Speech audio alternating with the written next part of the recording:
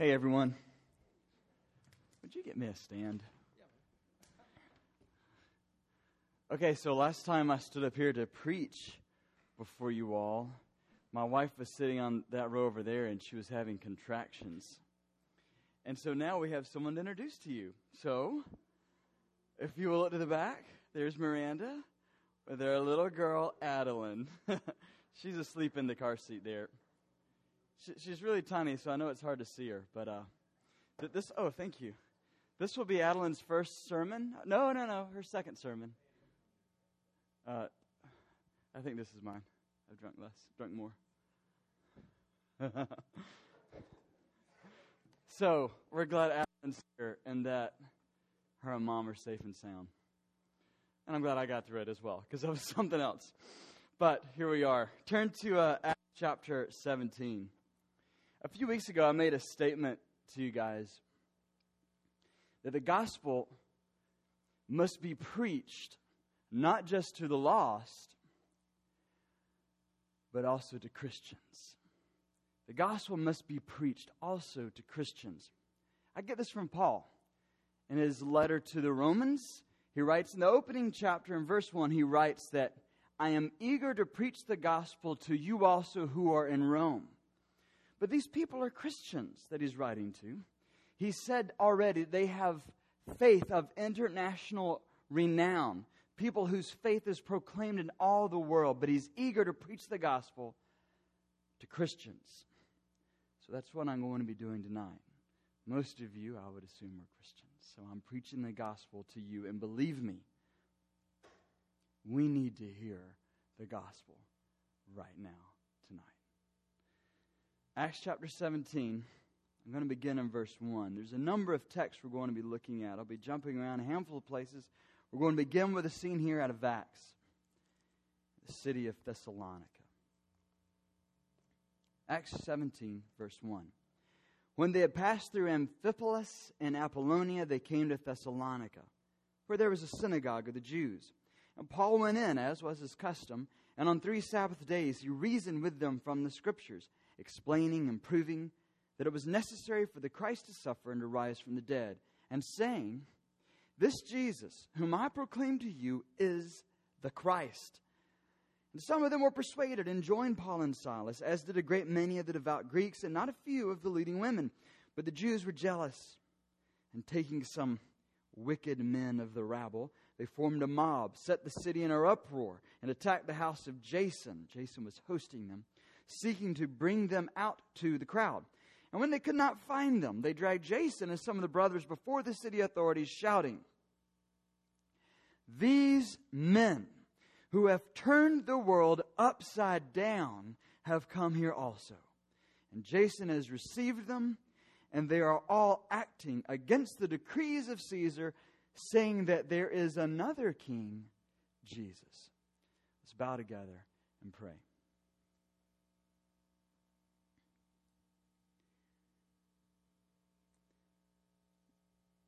Lord God, we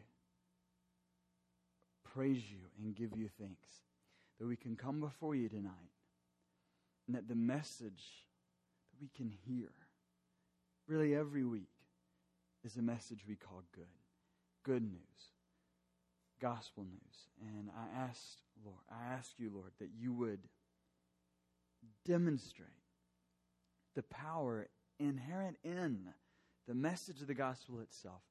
Demonstrate that power here among us tonight, and shape us and alter us and excite us and thrill us over who you are. There's maybe 50, 60 of us in the room tonight, Lord. We're representing campuses where there are thousands upon thousands of students whose lives are lived in darkness and who do not know you. I pray, God, that you would burden us. Burden us as we are so excited about the goodness of the news. Burden us to proclaim it, to share it, to live it out, and to enact it in dark places. Make our feet shed with the good news of the gospel of peace. Make our feet swift, Lord, to run to proclaim it. And open our ears, open our hearts, to pay close attention and concentrate on what you have to say to us tonight. In your holy name we pray. Amen. The accusation in Thessalonica was this: these men have turned the world upside down. They're acting against the decrees of Caesar, saying that there is another king, Jesus. I once asked my son Hayden, what he would do if he were Jesus when those soldiers were nailing him to the cross. What would you do, Hayden, if that was you and you were getting nailed to the cross and you were Jesus and you had all that power? I would come down from that cross and I would get those mean guys and I would put them on a cross. That's what he said. The other day I was talking with my daughter Bryn. She's 7 years old. She rides the bus in the afternoons, and she told me about the bully on the bus. That we don't know his name. So he goes by in our house, the bully on the bus. It's this 11-year-old punk kid who likes to shove past her in line and heckle other kids. And really, it actually intimidates her, I think, a bit. When she mentioned him, I told her, well, sweetheart, we should start praying for him, shouldn't we? Pray for him? Dad, why should we pray for him? He's a bully. Yes, I know, sweetheart. It doesn't make sense because the gospel turns the world upside down. It takes that which is up, it brings it down. That which is down, it brings it up. Jesus turns everything on its head. He does this, doesn't he? Last night I was explaining the gospel to Bryn, and I told her, the gospel is an announcement. Like the announcements we get every morning in school and the intercom? Well, sort of. Sort of. The gospel is an announcement. The announcement that just supersedes all other announcements. Sound the alarms. Let the sirens roar. Ring all the bells you have. There's a messenger out on the street. Hear ye, hear ye. Listen what he's got to say. He's crying out the message that we all should be poised and desperate to hear. The good news that every fiber of our being is quivering and shaking to finally hear. The gospel is the royal pronouncement that there is another king, Jesus, through whom God will bring his kingdom and make all things new. The world's going upside down with the message of the gospel.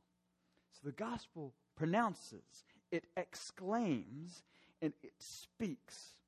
Tonight, what we're going to do throughout the message is look at 3 areas, 3 spheres or realms in which the gospel speaks. And the first sphere is the personal sphere, okay? The gospel has something to say to you personally. Turn to Colossians chapter 2. The gospel has something to say to you and me directly in a personal, individual way. Colossians chapter 2. And don't be mistaken, the gospel wants to turn your life upside down, okay? The gospel will wreak beautiful havoc in your lives. A few weeks ago, we worked through this really difficult passage in Romans. Romans chapter 6. Many of you guys were gone. It was midterms. There was this big UAB game, and many of you who are here, I know you were falling asleep during the sermon. Bless your dear hearts. But fret not if that was you, because fortuitously, which is a fine word, fortunately for you, our passage in Colossians provides a chance for review. Okay? Remember, we talked about being co-crucified with Christ, co-resurrected with Christ. Colossians 2, beginning in verse 11. In him, in Jesus, also, you were circumcised with a circumcision made without hands, by putting off the body of the flesh by the circumcision of Christ, having been buried with him in baptism, in which you were also raised with him through faith in the powerful working of God who raised him from the dead. And you, who were dead in your trespasses and the uncircumcision of your flesh, God made alive together with him, having forgiven us all our trespasses, by canceling the record of debt that stood against us with its legal demands. This he set aside, nailing it to the cross. He disarmed the rulers and authorities and put them to open shame by triumphing over them in him. He took our record of debt, nailing it to cross. Last night when Brenda and I were talking about the gospel, she told me that today she was going to be keeping a chart in her head, she said. A chart. And on one side of the chart would be all the good deeds she had done. And the other side of the chart would be all the bad deeds she charted. She wanted to keep up with them as an experiment of sort, just to see if the good ones would outweigh the bad ones, okay? We read in Colossians about a metaphorical list that has charted out all of our bad deeds. In my version here, the ESV, is called a record of debt. The chart, well, it's off the charts, isn't it? Our debts.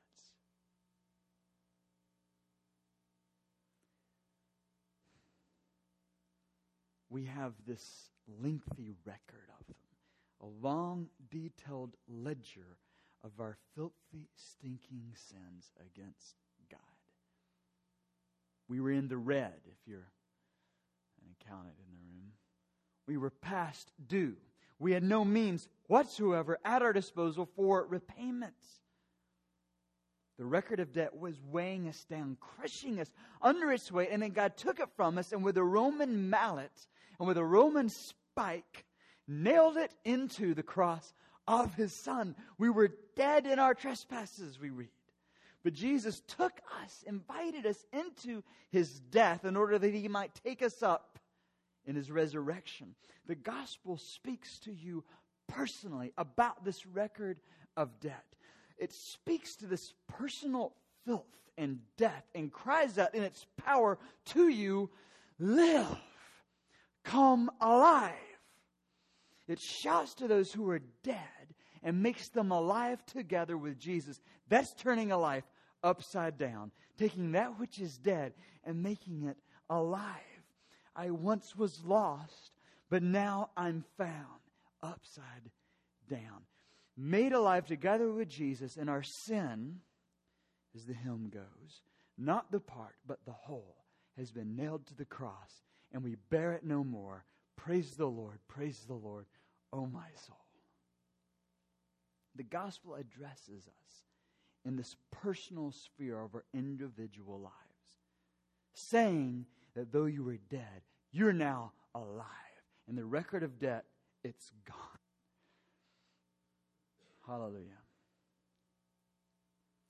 But the gospel is bigger than this. In our self-absorbed preaching, in our self-absorbed hearing of sermons and reading of Scripture, we know very little of what the gospel says beyond what it says to us personally, beyond what it says to me. We know very little of what the gospel says about anything else except what it says to us personally. So we're going to now look at two realms the gospel also addresses. It addresses us personally. It also addresses the world socially or sociologically. All right? Have you ever heard this? Sometimes you hear the social gospel brought up, and it's usually discussed as a bad thing. But there is a sociological dimension to the gospel. The gospel speaks to society to turn it upside down. There's a hymn that Mary, the mother of our Lord, sings in Luke chapter 2. We call this the Magnificat. Listen to the theme of reversal. God has brought down the mighty from their thrones and exalted those of humble estate. He has filled the hungry with good things, and the rich He sent away empty-handed. Think about Jesus in Luke chapter 4, standing in His hometown synagogue, reading from Isaiah 61. The Spirit of the Lord is upon me, because He has anointed me to preach good news, gospel, to the poor. He has sent me to proclaim liberty to the captives, the recovering of sight to the blind, to set at liberty those who are oppressed, to proclaim the year of the Lord's favor, the sabbatical year when all the debts would be released and the poor would be freed. Remember when He preached such backwards, upside down sociological nonsense like this in Luke chapter 6. Blessed are you who are poor, and woe to you who are rich. Blessed are you who are hungry. Woe to you who are full. Blessed are you who weep. Woe to you who laugh.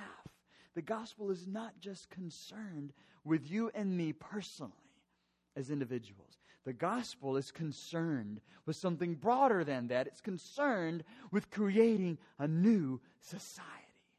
The gospel is speaking into this world to forge a new humanity that is upside down when compared to what's going on in the world. And this new humanity we call church. We're to be an upside down sociological phenomenon in the world. Hold your spot in Colossians. Turn to Galatians chapter 2. All right, Galatians 2.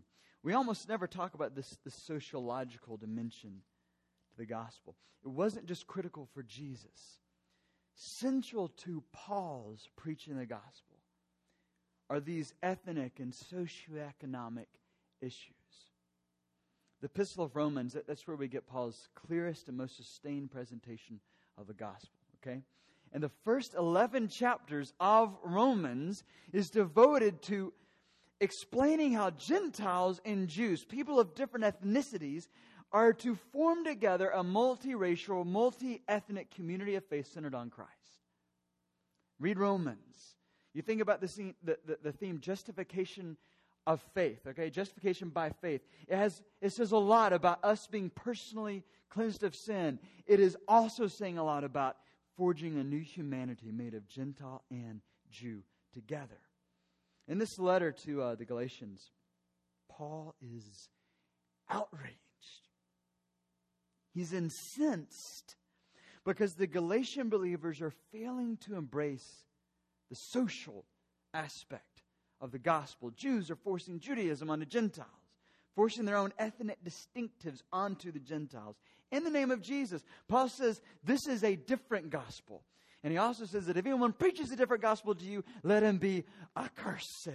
I added extra emphasis on ed because I like it sounds better. Accursed. Okay, let's read Galatians 2, beginning in verse 11. This is part of Paul's personal testimony. But when Cephas, now who's Cephas? Anybody know that? That's Peter, right?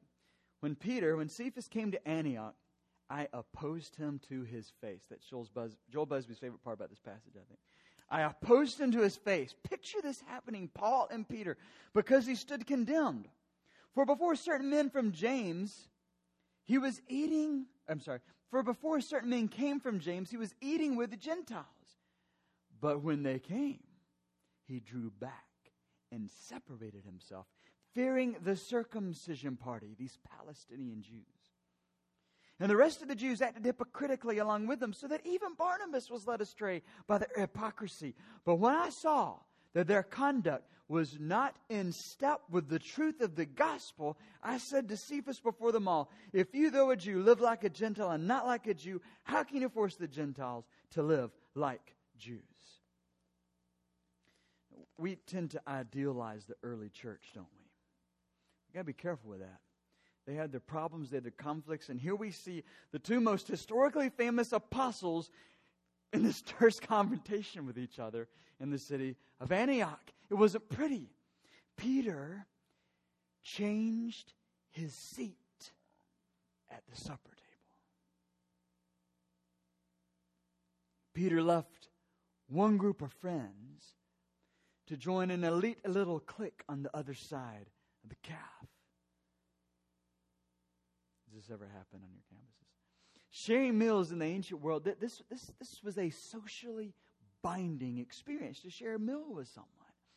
But Peter withdrew himself from the Gentiles to eat exclusively with his own ethnic group, with these Jews, when these Palestinian Christians showed up for a visit. Look at verse 14. Paul writes that Peter's little social maneuvering, that this conduct of drawing racial lines at the table was not in step with the truth of the gospel. It was compromising the gospel in some way. The gospel is speaking to you personally, but it's also speaking to this world in our society socially, sociologically, redefining who we sit with for lunch, who we hang out with in the calf, who we invite over to our dorm room, who we have over to our houses. The gospel is bringing us into a new sphere of relationships in which the pecking orders are demolished, and you have pecking orders. You really do. The gospel is creating this new humanity in the corporate church that's turning the world's social order upside down. Because, this is from 1 Corinthians 12, the parts of the body, the church, that seem to be weaker are actually indispensable. And on those parts of the body we think less honorable, we bestow the greater honor, world upside down.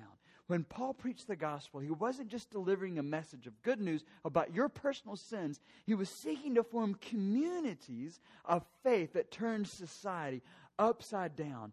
Little communities in which there was neither Jew nor Greek, neither slave nor free, neither male nor female. Communities of both circumcised and uncircumcised, barbarians and Scythians. Because for you are all one in Christ Jesus. The gospel wants to change everything socially. All right? It speaks to you personally. It speaks to us sociologically. And third, the third area in which the gospel speaks its power. The gospel says something to the cosmic realm. The realm of spiritual forces and powers. The realm of personified entities like death and sin. Turn back to our Colossians passage. I'm going to reread that last verse there, verse 15. Colossians 2, verse 15.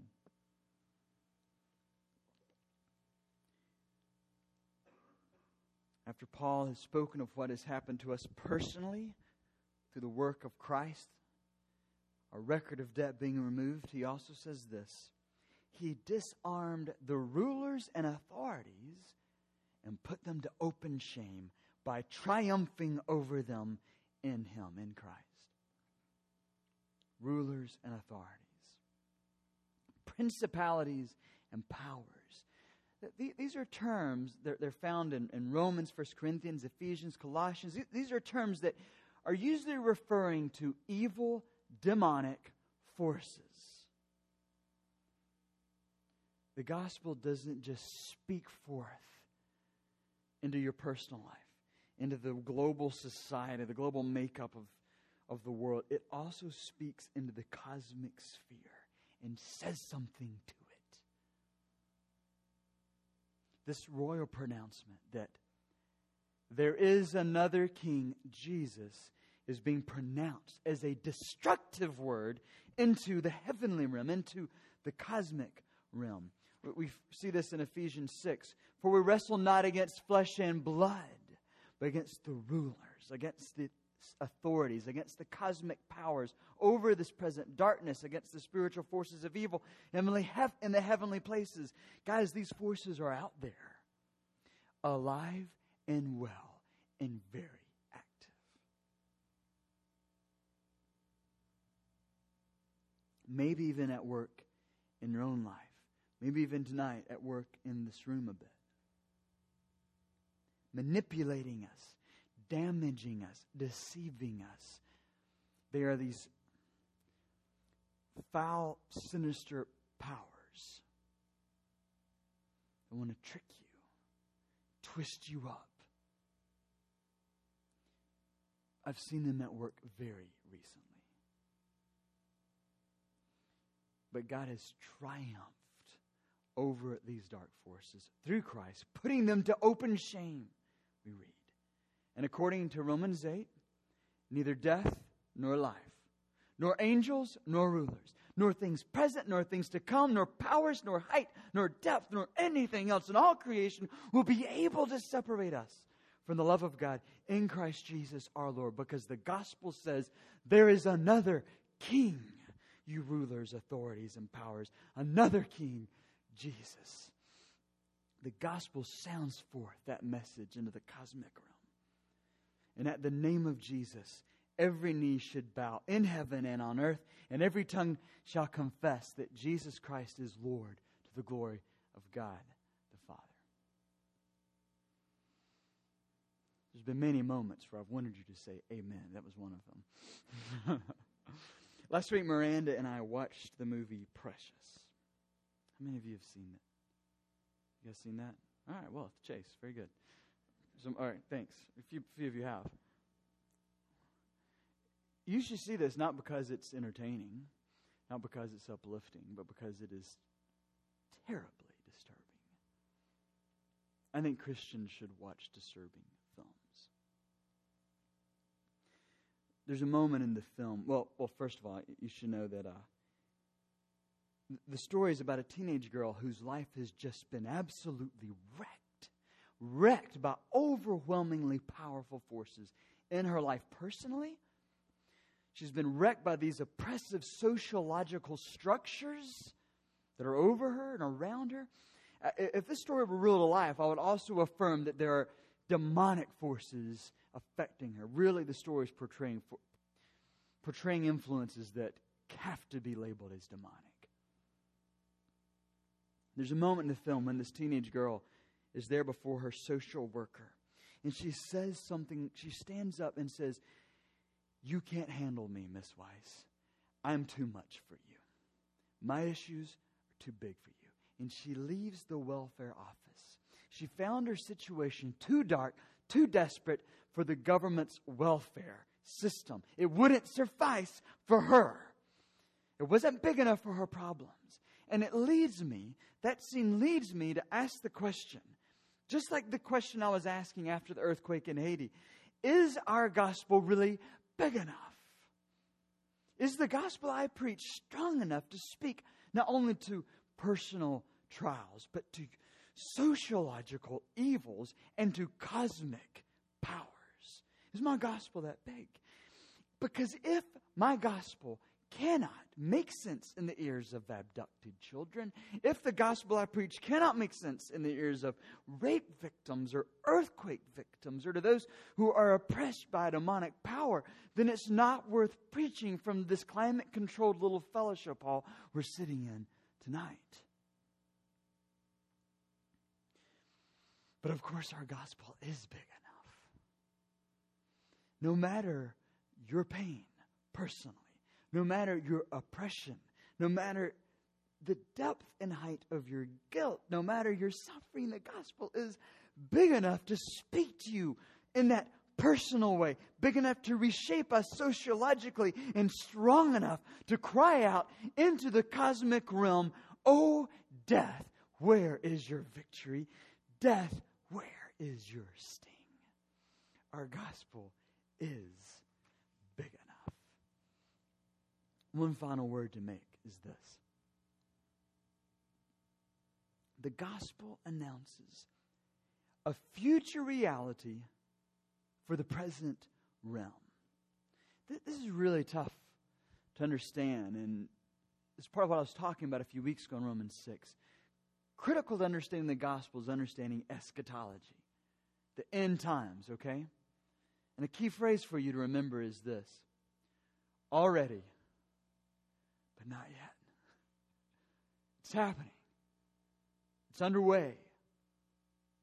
But the full completion of it is yet to come. There is another King Jesus.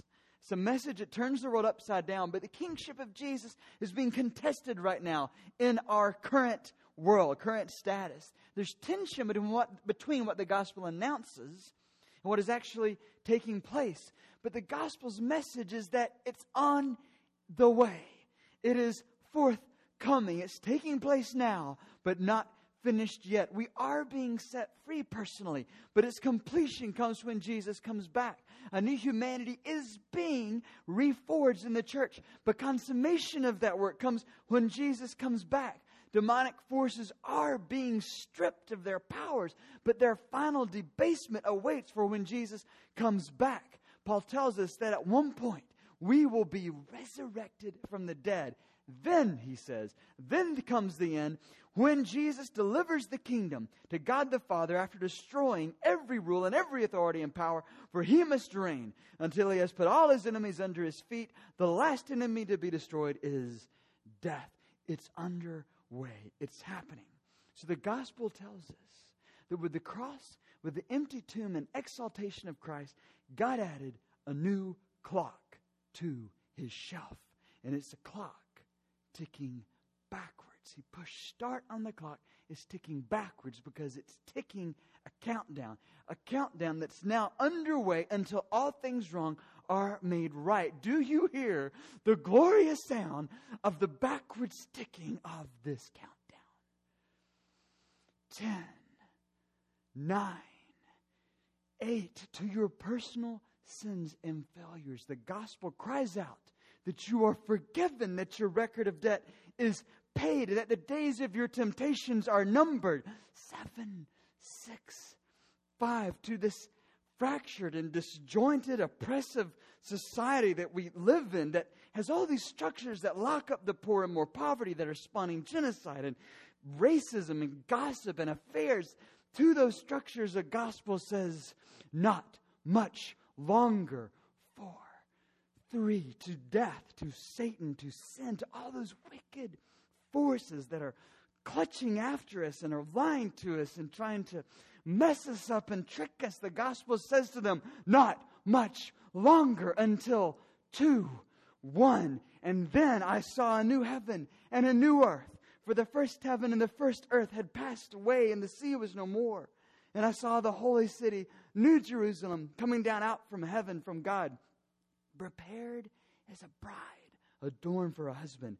And I heard a loud voice from the throne saying, behold, the dwelling place of God is with man. He will dwell with them, and they will be his people, and God himself will be with them as their God. He will wipe away every tear from their eyes, and death shall be no more. Neither shall there be mourning, nor crying, nor pain anymore, for the former things have passed away. And he who was seated on the throne said, behold, I am making all things new. The gospel is turning the world upside down until the world gets remade. Let's pray. Lord Jesus, for this message, for this word, for the message of your gospel, that there is another King Jesus, and for the fact that you have given us grace to know this King Jesus, we say thanks, and we ask for a greater depth of gratitude, Lord, to be able to express it appropriately. And give us grace now, Lord Jesus, to sing to you and worship you as this King who's come to make all things new.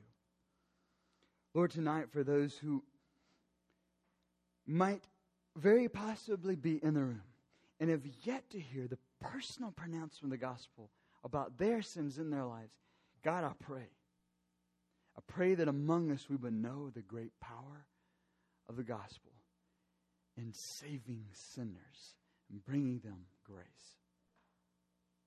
And Lord Jesus, to those of us, well, all of us, Lord, to all of us in the room who are part of a failed and sinful system that keeps the poor low and the rich high, God, push us into Haiti. Push us into these areas north of Birmingham, on the west side, and out beyond Crestwood. Push us into these places, Lord Jesus, where it's dark. Let our feet be swift to go there. And Lord, to those of us who might have the claws of evil powers stuck in our minds or in our hearts, God, speak your gospel to those forces and bring freedom and deliverance. This is our prayer. Hear us now as we worship you. It's in the strong name of Jesus we pray. Amen.